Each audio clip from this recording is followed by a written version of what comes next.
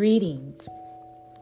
I am Alea Zafreen Al-Zadabe, sharing my visions, namely intuitive downloads, which I do call them, with you. From my place to your place, let's get started.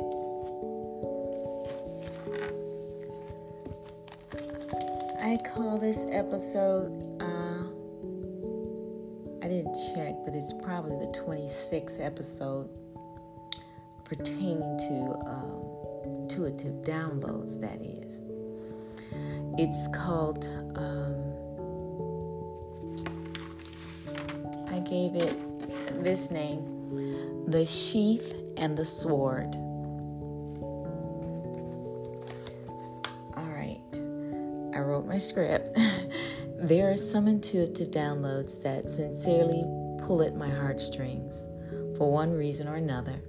For me, this is episode 26, for it alludes to some fundamental changes to take place. All right. The vision goes as this, the vision. A sword was returned to its sheath by a mysterious hand. Firstly, it was wrapped in red and white striped cloth. Okay. The words of interest are sword, return, sheath, hand, wrap, red, white, striped cloth. Okay, the energy is 9. That means it's vibrating upward in an upward motion. Okay. Mood, mysterious, maybe even dangerous. All right. So those are my impressions before that were placed as far as my intuition pertaining to this episode. The mood describes that, and the energy was the energy at the time before I did the interpretation. So let me begin again. Let's start with the sword's spiritual significance. Obviously, it serves as protection. Also, it's a symbolic for righteousness, justice, and it's what we call discriminating, a word that's given for it. I'll explain later. When I desire to read the Bible, I usually get the Hebrew Bible.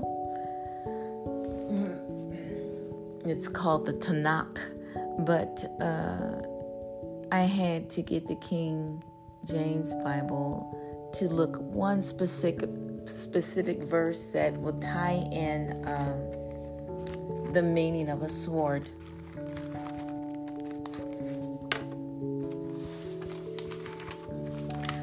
All right.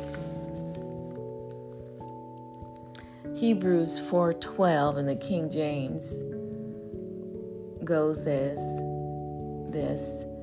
For the word of God is quick and powerful and sharper than any two-edged sword, piercing even the dividing asunder of soul and spirit and of the joints and marrow, and is a discerner of the thoughts and intents of the heart.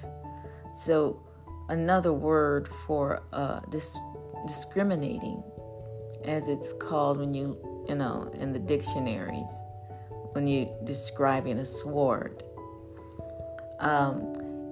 The sword is symbolic of, a very acute, I don't know if that's the word I want to use, a very high ability to discern, okay? Furthermore, to cut to the chase, swords are accessories of nobility. All others adorn themselves with spears. Who could or would carry a sword? A king, warrior, and judge to show power and authority. Also, to give a sword is the transfer of authority in certain cases. It depends on what the situation is. Some would say that the sword is the male principle, whereas the sheath is the female principle. Okay.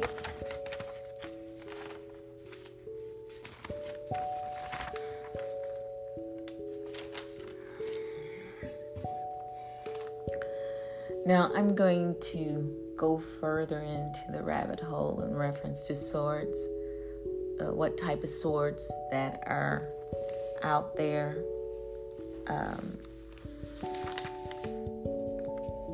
But let me just do what I have here, and then I'll expound later. Now I'll list the names of some notable swords, okay? And also geographically. All right, North Africa swords, specifically Algeria, is the Flaisa. Sudan, the Kaskara. Kemet, the Kopes. Now, Kemet has been infiltrated many times. Different kings and things of that sort. So I did write it down twice for the sword for the 18th and 9th century. For Kemet, the Mameluke sword of the 18th and 19th century. More on North Africa, Morocco and Algeria, but specifically during the 18th century, the Nimcha. East Africa swords, Somali, the Bilal. Eritrea, Ethiopia, the Shotel. West African swords, Ghana and Togo, Akrafina, Nigeria and Benin, the Ida, Mali and Niger, the Takoba, Central African swords, the Ikakalaka, the Mambele, okay. West and Central Asian swords. This can't be considered the Middle East. I'll just name one because they have a short sword also, but I didn't feel the need to go into that further. So Shereb, that's the name of a Hebrew sword.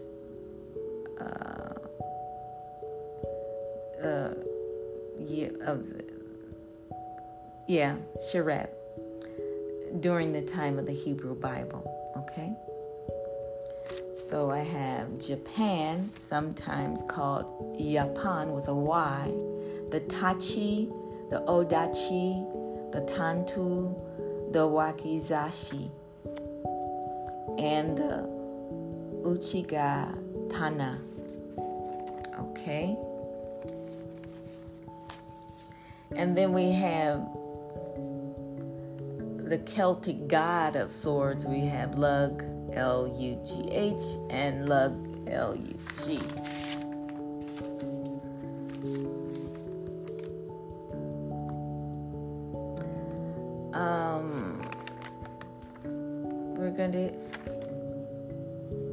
The sheath means, I guess that'll be the next word. The sheath means enjoying a happy, secure union. Okay? Now, Muhammad had a sword, and Muhammad's sword was called the Zulfiqar. Okay? The sword alludes to heavenly and earthly power and authority. This brings use to the topic of another notable sword, the Excalibur. There might be 4. The Irish Calibog. The Irish Calibog means hard belly, or a hard belly. The sword is described as hard belly. They give another word. I'm just going to stay there. Not going any further into that. All right. So we know we have the mythical story of Camelot, and more specifically pertaining to swords, the Excalibur. This being King Arthur's sword, King Arthur of Camelot. When people call things a myth, you must take a second look at the matter. Because even myths hide nuggets of truth, custom, culture, and so on and so on.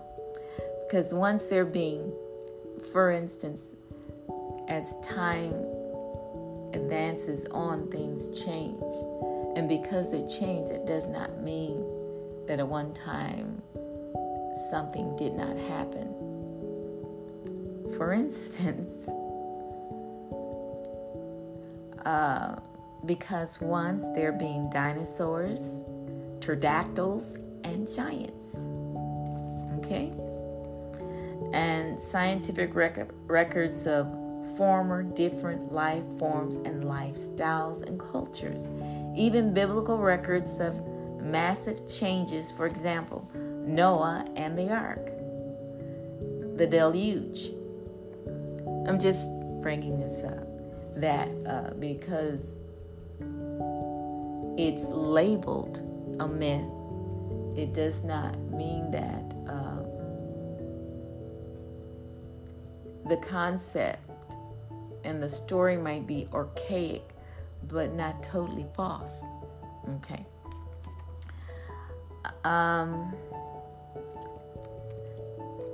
And also I want to say I'm not a scientist or an archaeologist. I'm simply offering my interpretation, my vision interpretation intuitively for the collective. What is acceptable and the norm today may not be tomorrow because of change. Nevertheless, this intuitive download mirrors the story of King Arthur and the Round Table, the rightful possessor of the Excalibur, according to the story. Most of us do know this story, which does have variant of versions. Okay, I will complete the list of words of interest now so we can get more into the story. I'm going to paraphrase the story to make it more brief. Now, the Excalibur means fertility and destruction, divine kinship and great power. Excalibur's magic is ultimate power. Now, I found out something else that I think is so cool. There's it's this group of women called the Sisterhood of Avalon, and I think their website is the Sisterhood of Avalon.org. Very interesting. I read their webpage introduction. Very interesting. So that's something you could do on your own. Avalon means island of apples, sacredness, mysticism, and spiritual transformation.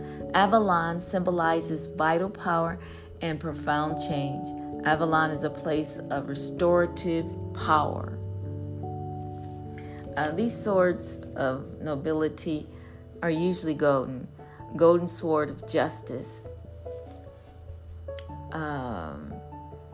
Celtic meaning purification through the process of life and death. Okay, So we've got the process of life and death,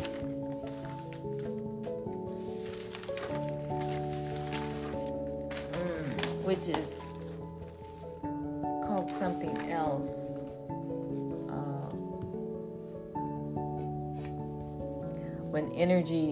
When there's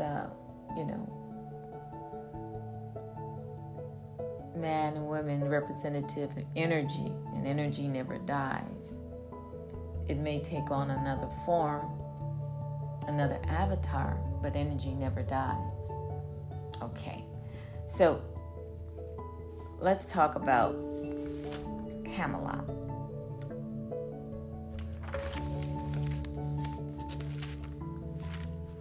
Got my notes organized and just a few words.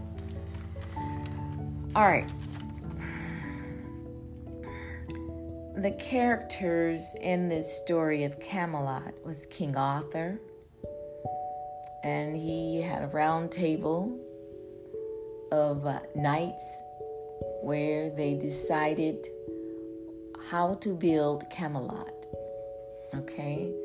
And Camelot was this community within the castle gates being protected. And the sword of the king is Excalibur. Merlin, the magician, was like his best friend, but he was a mystic or had mystical powers. There was Queen Guinevere, which is the very consort of King Arthur, the queen, okay?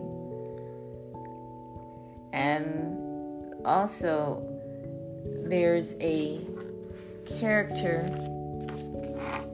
that lives in the immortal world that we'll call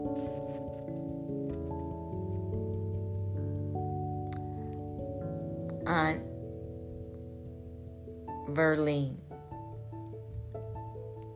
Okay.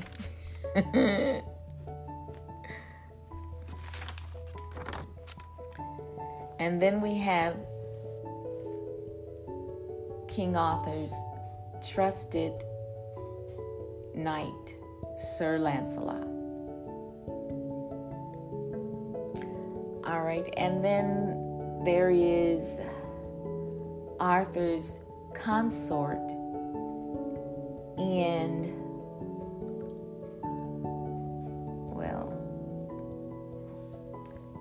Avalon. So Arthur had a wife, or he had a consort in Avalon, and he had a consort in Camelot. I'll explain it. And then there's the mystical sisters of Avalon. Okay. The action did take place in two different dimensions. Arthur was born to live between two worlds, the mortal and the immortal, to bring them together and to keep the strong from preying on the weak. The setting. First, Camelot is the place that King Arthur was to build. And that was built on the shores of England, somewhere in England. The movie suggested Cornwall, but somewhere in England, somewhere in the British Isles, in England. Camelot being built in England. We established that. Now, Avalon is the immortal place. Now, the mortal place is in England, but the immortal place is Avalon, being an island with a secret location that could be accessed by boat by Merlin.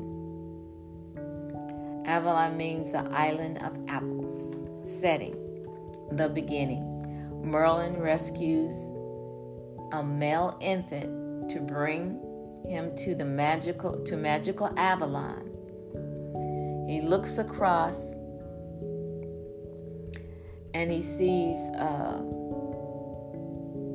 from the space from Avalon, he looks somewhere in England, and he sees fighting and dwellings being burned. He goes into a dwelling that's beginning to burn, and he rescues this infant child, male child, covers him, puts him in his ship, his boat, and he, I'll say ship, outboat. He puts him in his boat and travels back to Avalon. All right? There in Avalon, the mystical sisters of Avalon are at play, swirling and dancing in a large circle. Merlin enters with baby Arthur. Now, this is the immortal realm in Avalon with the sisters. And they're dancing in circle, a large circle. It could be a ritual they're doing, just a dance at play, a playful dance or a ritual, but they're dancing around. And Merlin introduces the baby to the women, and one blurts out that this is Avalon. We don't have males in Avalon. And at this time, Verlaine says, this child has no place to go, has no parents, and we are all connected. We will keep this child and take care of this child, even here in Avalon. So that's how Arthur came to Avalon. And there he was engaged in all types of lessons about nature. He played with the animals. He swam. He played, how would you say? He would transform himself, because it's a very magical place. He would transform himself into different animals to learn different things about nature, and so on and so on. So he really loved the place. And as he grew up, Verlaine did introduce her sister. I think she was a relative of hers. Introduced Morgan to Arthur, and they had a union together. Even though he's mortal and she was immortal, she was a goddess, and they were ceremonially made into a union together. And after that ceremony, what followed was Merlin and Verlaine brought Arthur to a place where there was a golden sword stuck into a large rock, substantial rock. And Merlin told Arthur to pull the sword out. And so, with some effort, Arthur was able to remove the sword. And in doing so, Merlin let him know the man or the person that removes the sword shall be king. And so that all happened. So now he's told his destiny. And his destiny is to go to Britain, or England, go to England and keep the strong from preying on the weak. There was a problem there where the strong were constantly preying on the weak. And that was something that Arthur needed to fix. That was his destiny. And part of that destiny is to create a community called Camelot. And this community of people that needed a fortress against those harmful things lived inside of the walls of Camelot once it was built by King Arthur, Sir Lancelot, and so on, and even the Moors that were present there that helped with the plumbing and the outdoor lighting, street lights, and I won't say street lights, but plumbing and other things that the Moors shared with England at that time, even though they don't make that point, but all those innovations were brought by the Moor. Many of the kings and queens could not read or write at that time, just if the truth be told. But anyway, so he does all these things. He comes to England, and the first encounter he has with Guinevere. Guinevere is stuck in a sticky situation where she's being pursued by a dragon, and she has nowhere else to go after she's rescued by King Arthur. So he says, "Well, join me." And he acquires more friendships as he goes along. Eventually, it comes down to 3. Sir Lancelot, a knight that he's befriended, and also Guinevere. Now, Guinevere, after they build Camelot, the people within this community called Camelot, inside the castle, chose Arthur as king. They crowned him as king. So you have Arthur, and Guinevere was crowned as his queen or consort. Then we have Sir Lancelot, which is his trusted knight. So you have these 3, but it was actually King Arthur that built Camelot.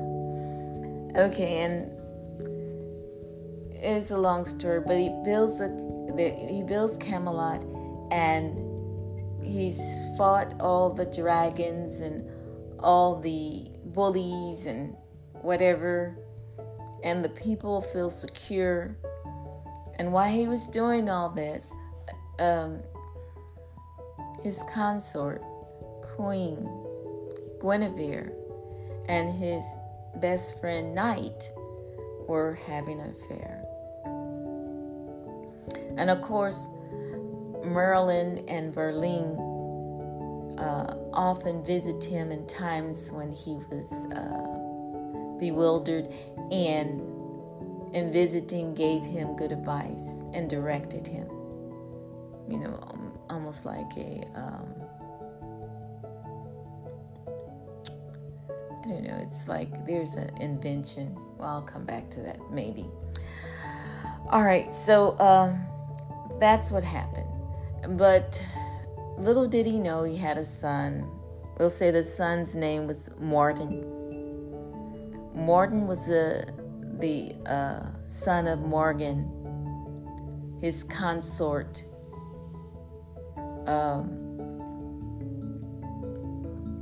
in the immortal world. Okay, so the son joined the Round Table, the League of Knights that protected and gave order to Camelot. But he noticed that the queen was being unfaithful, and that wedged it wedged some, or created some animosity between the dad and the son. And you have to understand that King Arthur grew up in Avalon, so his perspective of peace and things like that, he did not take it. He knew it was what happened was wrong as disloyal, but his love for both of their friendship kind of trumped what he should have been feeling about the situation. Well, his son and Sir Lancelot got together and created their own army. Something like that. And they came against the king, and King Arthur died. He was struck by a sword, and he died. They came for him. The immortal world, Merlin and Merlin came for King Arthur's body, and King Arthur clung to the golden sword, and so the golden sword and King Arthur came back to the immortal realm. Okay? And came back to Avalon. So that's a story of King Arthur. And on his leaving, he told his son, Morton, to continue the peace, to continue extending what Avalon, not Avalon, but what Camelot meant. And so he came back, and he has another consort, and this consort is called Morgan, and so he's reunited with the mother of his son Morton in the immortal realm. He is immortal, living in the immortal realm, and his son is part mortal and immortal. And so that's the story. Now, the interpretation. There's some other words of interest like white, red, cloth, hand, wrap, and they tie into the interpretation. So I'll just read the interpretation, and it goes as such. White means peace, purity, a path or bridge that connects this world and the next. Okay? So that's what that represented. There's perfect balance there, unity and harmony, innocence, peace, virginity, solemn, hope, kindness, consideration, simplicity, idealism, and consistent character, spirituality, patience, soothing. Hand, generosity, hospitality, and stability. Okay, this other realm, making that connection, the mortal and mortal realm, making a connection, a path, and having the mortal realm gleaning from the mortal gleaning from the immortal. Okay.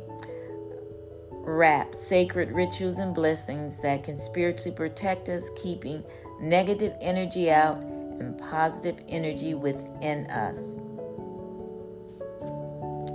Okay, and just like King Arthur,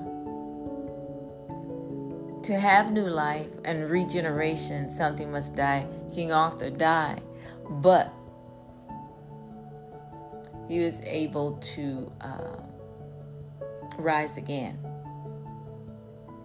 So these are the precepts that it represents peace, purity, and a path or bridge that connects this world and the next.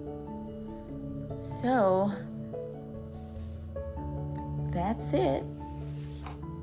I did enjoy my time with you, and now I must say bye for now. From my place to your place, thank you. And my disclaimer for those that are new to my listening audience. These are my vision interpretations, and energy forecasts for myself and the collective, my listening audience. My content, some will resonate with you and some will not. In that case, enjoy my efforts and content as entertainment value. Okay, this is Alea Zafrin Alzada Bey signing out. Take care. Bye. For now.